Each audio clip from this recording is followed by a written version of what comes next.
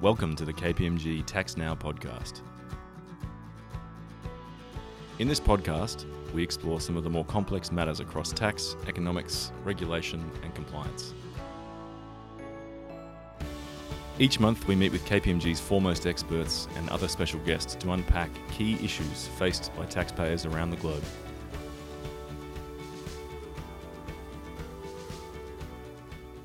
Hello, my name is Alan Needon, and I'm a Principal Director in KPMG's Accelerating Business Growth Group. And I'll be your host for today's podcast, focused on how business can benefit from collaboration.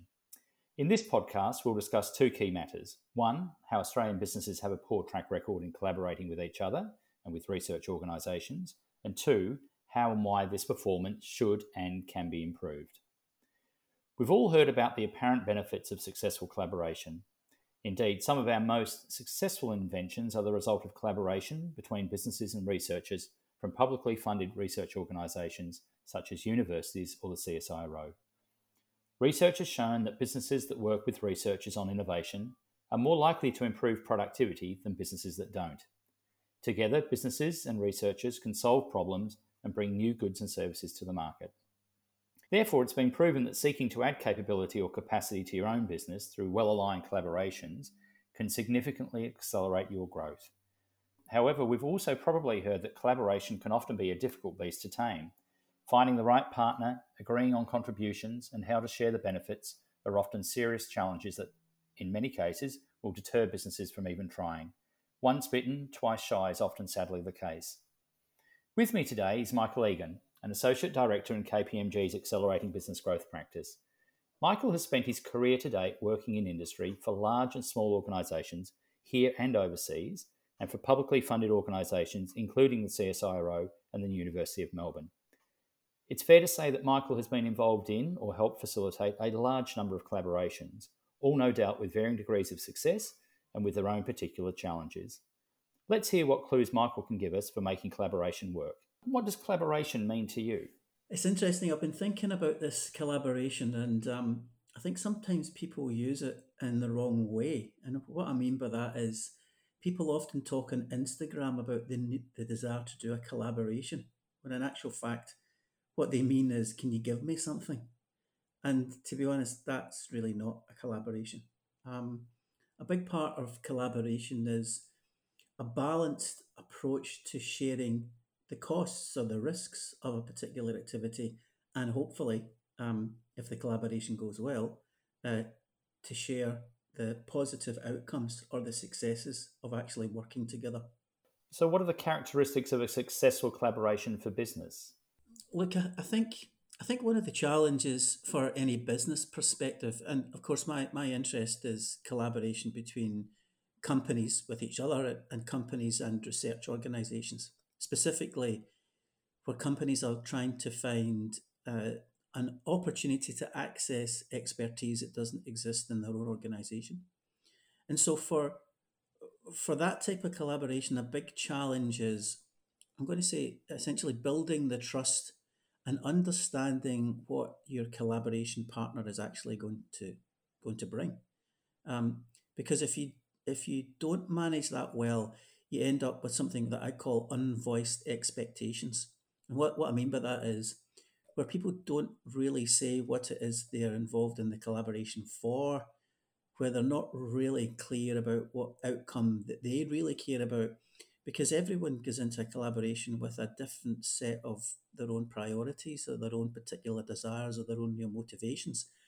And so if they don't really voice those expectations, you can tend to find that all of the decisions along the way are, I'm going to say politely, suboptimal, and things don't work out for the best for all of the participants. Okay, and I mentioned in the introduction that Australian businesses in particular seem to have a poor track record in terms of collaboration. I think we rank, very low on the OECD sort of league table. Why do you think it is that so many Australian businesses seem to struggle to collaborate with others? I think part of the challenge, to be honest, is geography to some degree. Australia is a very, very, very big place.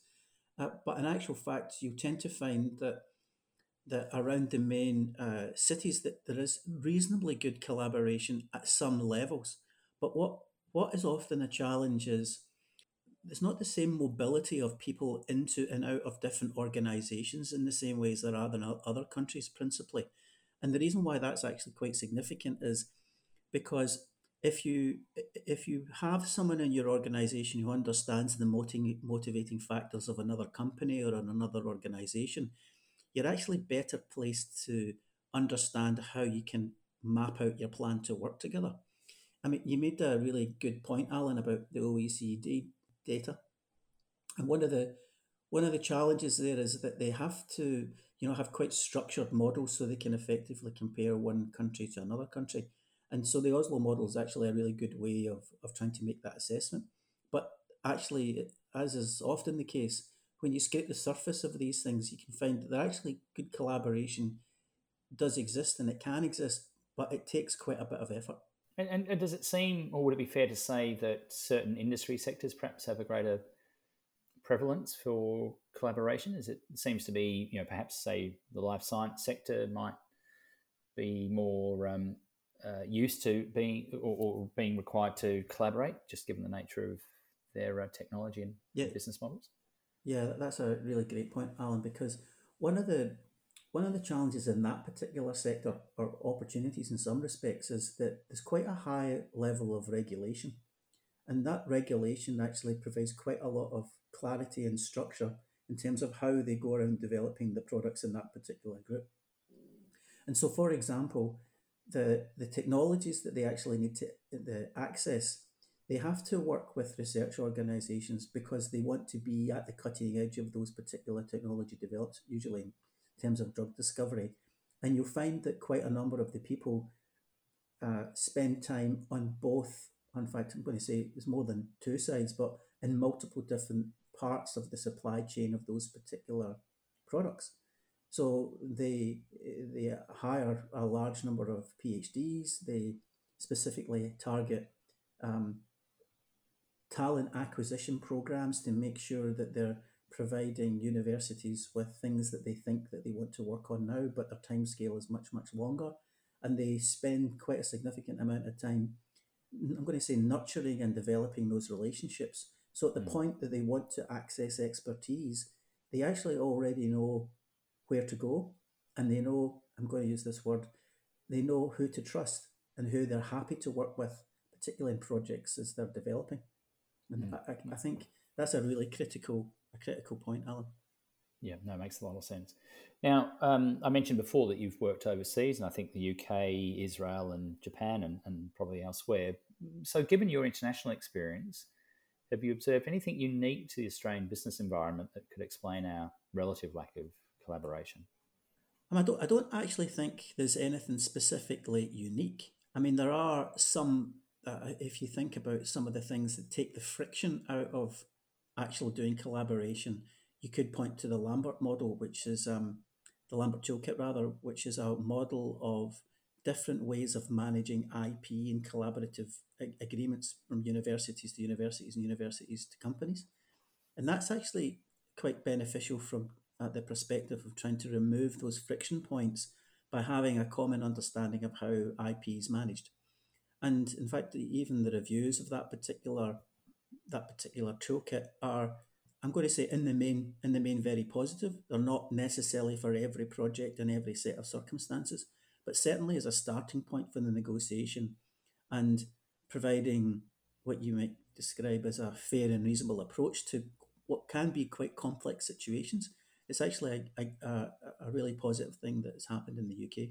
Do you think, and just reflecting on your international experience and thinking of countries like Israel in particular, I mean, do you need a sense of urgency or some level of pressure on a business in some sense to encourage it to seek the opportunity to work with others?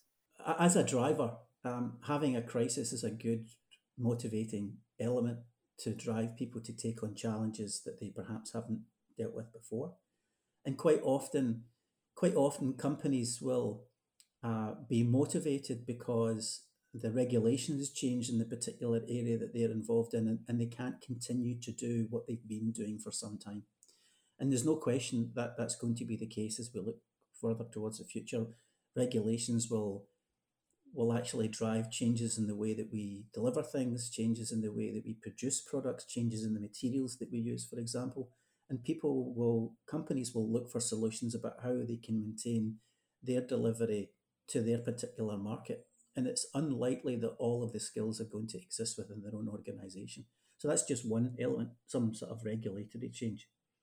Another change is that someone else has brought a product into the market that the company is trying to deliver to, and that's starting to include their product.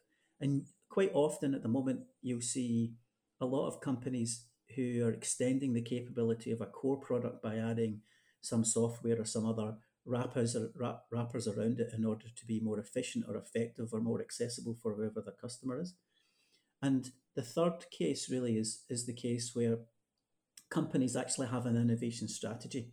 And that's actually really quite valuable for the company itself, because it allows them actually to be not just opportunistic for when things come along, but to actually see where opportunities might be and that they can effectively pursue. And as I mentioned earlier, one of the things that really does benefit the company is to spend a bit of time to understand what capabilities exist and where they might access them. So in an Australian context, you might be based in Melbourne, but the capability that you really need and the expertise that you really need might be in WA. So you need to put in a bit of time to understand where that capability may come from, firstly, but also to understand how you want to work together. So developing smaller projects that engage other participants is a really good way to, I'm going to say, build that trust, Alan. So does a business need to specifically set itself the task of seeking collaborations, or can it just rely on happenstance? I definitely think happenstance is not a good approach. And the reason why happenstance is not great, and I think people often think that some things were serendipitous. And personally, when it comes to research and collaboration, I don't think there are serendipitous occasions. There are lots of opportunities and effort to know who is the right expert, who's got the capability, the willingness and the resources to work on a particular project. And as a result of, I'm going to say, a lot of engagement effort, you can make good choices as opposed to waiting until you have some form of crisis and having a limited amount of time to make a choice when in actual fact you haven't spent the time to develop an understanding that potentially will support a better project outcome. So let's deal with the elephant in the room, which I touched on earlier. So businesses frequently quote frustrations with their research dealings with universities and other research organisations. In your experience, are the comments around, for example, IP, timeliness, commerciality, are they fair? There's a number of different challenges. So the IP is obviously a significant one, and as the case with any large organisation, and universities principally are large organisations, you've got to figure out how to navigate your way through. You've got to work with the varying attitudes towards how IP potentially could be managed. You've got to manage through the people who are in business development, fundamentally business development roles, in order to support the contract formation. And you want to be able to do that effectively, where in some cases, smaller companies or even larger companies, there's elements of friction in both of them. And it takes a bit of skill and knowledge and often experience to know how to navigate your way through all of those things. I think one of the things to look out for is there are, I'm going to call them different personas that you might come across. So you might come across people who are, highly technical and want to get right into the weeds of a particular technical issue. They spend time trying to understand too much too early, without actually understanding what the real business goal is, Or you might have others that are, I often call them the chief business prevention officer. So that's the person who sort of spends their time trying to think through about all of the risks. And there always are risks, but perhaps they're using that as a mechanism in order to, provide value, but not actually enabling the activity to go forward. And that can be a challenge. And the other thing often you want to be aware of is you want to be aware of who's wasting your time. And the reason why you need to be aware of that is because obviously your time is actually valuable and you want to try and engage with people who can actually move your project forward. So you need to have an eye out for the child catcher, the person who in an organisation is quite content to spend time with you, but in actual fact isn't really motivated to get in the project to even start, never mind actually getting a good project outcome. So the federal government has recently announced its higher education research commercialisation IP framework in a bid to unify and simplify the terms for the ownership of IP arising from research collaborations to deal with, perhaps one of the challenges. So can you just expand on the intent here, and do you think it will have a material impact? I think it's still in the consultation stage, if I'm right. I think that's right, yes. Yeah, so I think certainly it will have a material impact, and quite a lot depends on the detail, exactly how it would be implemented and where the connections are between the funding for what's potentially proposed and how they would be used. As I mentioned before, I think the connection to have a common language and a common understanding of IP is going to be really, really good, especially for those organisations that are smaller and perhaps this is their first time of actually trying to navigate IP with a university or navigate IP with CSIRO, for example. Because, having done a little bit of work, IP is not just securing the process of the patent. You also need to think deeply about the strategy of what the IP will enable you to do and what it may enable others to do, or how you actually want to figure out how you monetize the knowledge that you're hoping to create. So I think overall there's a balance. I mean, the universities themselves also, they have a vested interest in effectively managing their IP and have their own IP strategy, and depending on the type of project and the level of investment, they will want to have, I'm going to say, flexible arrangements. But I think this is a really positive step to have a common language. All right, so let's bring this all together. So what are some of the key actions businesses can take to position themselves to best take advantage of potential collaboration opportunities? Start now, Alan. It's probably best advice. Start now is always a good thing because, as I said, when you're trying to make a decision of where the capabilities may come from, rather, and who can potentially provide them, it's really worthwhile to actually have a strategy in place. And that strategy is beneficial twofold. Firstly, obviously, in relation to your R&D tax incentive, having a clear strategy for what your innovation is going to be into the future allows you to actually have good project management to manage that and, of course, support your R&D tax claim. That's one element. Another element is having a good innovation strategy is really critical because it allows you to start to identify those people with the expertise that you may need to call into the future. And by doing that now and spending time to understand who they are, what their area of expertise is, understanding what their willingness to help may be, understanding what equipment and facilities they can access that perhaps you're not going to invest in, or even understanding what equipment and facilities they have right now that you potentially do want to invest in, but you want to understand how it might work with whatever business you might be involved in.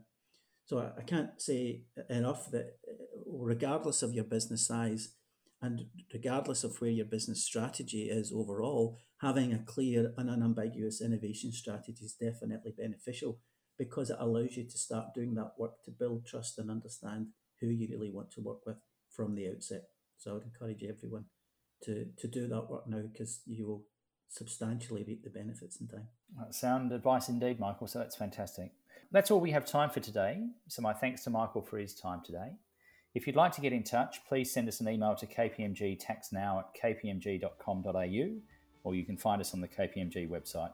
Just look for Accelerating Business Growth. My name is Alan Needham, and it's been my pleasure to host today's podcast. You can register for KPMG Tax Now to find out more, as well as receive regular updates across a range of topics. Thanks for listening. Thanks for listening to another episode of the KPMG Tax Now podcast. If you'd like to ask us a question, please send us an email at kpmgtaxnow@kpmg.com.au. Be sure to subscribe at kpmg.com/au/taxnow or follow our LinkedIn page, KPMG Tax Now Insights. That's all for now. We look forward to sharing more insights with you soon.